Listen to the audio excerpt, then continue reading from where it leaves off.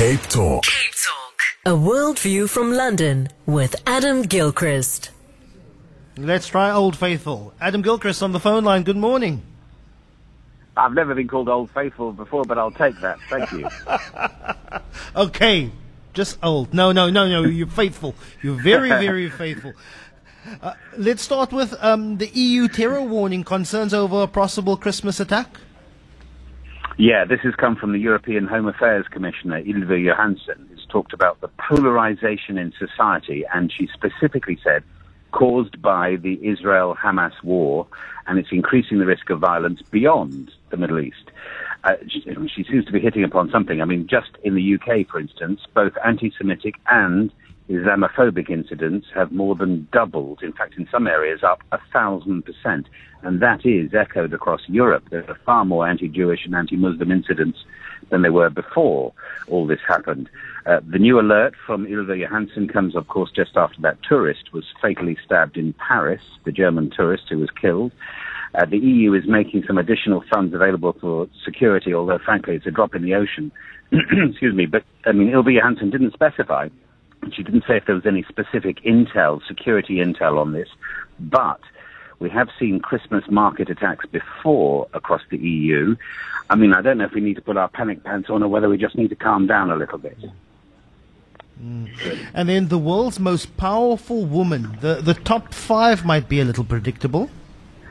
Yeah, this is from Forbes, who like a list, don't they, at Forbes, the richest, the most influential, the most powerful.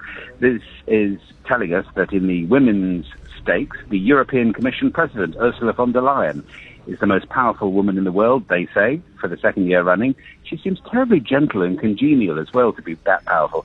The European Central Bank President, Christine Lagarde, is second in the list, the US Vice President, Kamala Harris, third, the Italian Prime Minister, Giorgia Meloni, fourth, and Taylor Swift is fifth most powerful woman in the world. Are we all Swifties?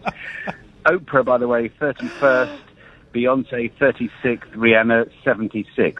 But also interesting to note that Sanna Marin, Jacinda Ardern and Nicola Sturgeon all lost their jobs over the last year. They were in charge of Finland, New Zealand and Scotland and have all been replaced by men.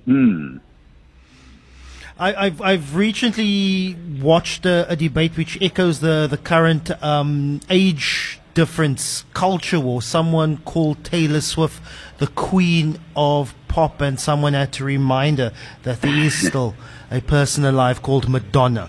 And so, I don't know, but Swifties will always try and get their gal up there. But then finally, the perfect football team, but not a level playing field in Turkmenistan. No, this is one way of doing it. Arkadag FC, they've just won the title in Turkmenistan, and it only became a club 8 months ago. Arkadag were created in a new city of the same name. They have won every match, but the owner and chairman is the former president of Turkmenistan, Karbanguly Berdimuhamedov, say that quickly. He ran a secretive and repressive regime, and he's doing likewise at his football club. He basically recruited almost the entire national team from rivals, whether they liked it or not.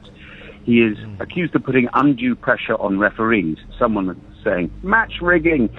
He even designed the team's logo and kit, and when he was president, Berdimuhamedov, he had a habit of winning everything he entered, cycling, horse racing, motor races, because everyone loves a winner, or in his case, somebody who is able to exert pressure.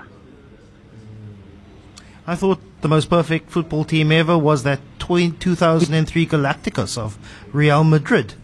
I thought that would have been the best, but unfortunately he's dropped the call, Adam Gilchrist. I chat to him tomorrow again at about 7:45.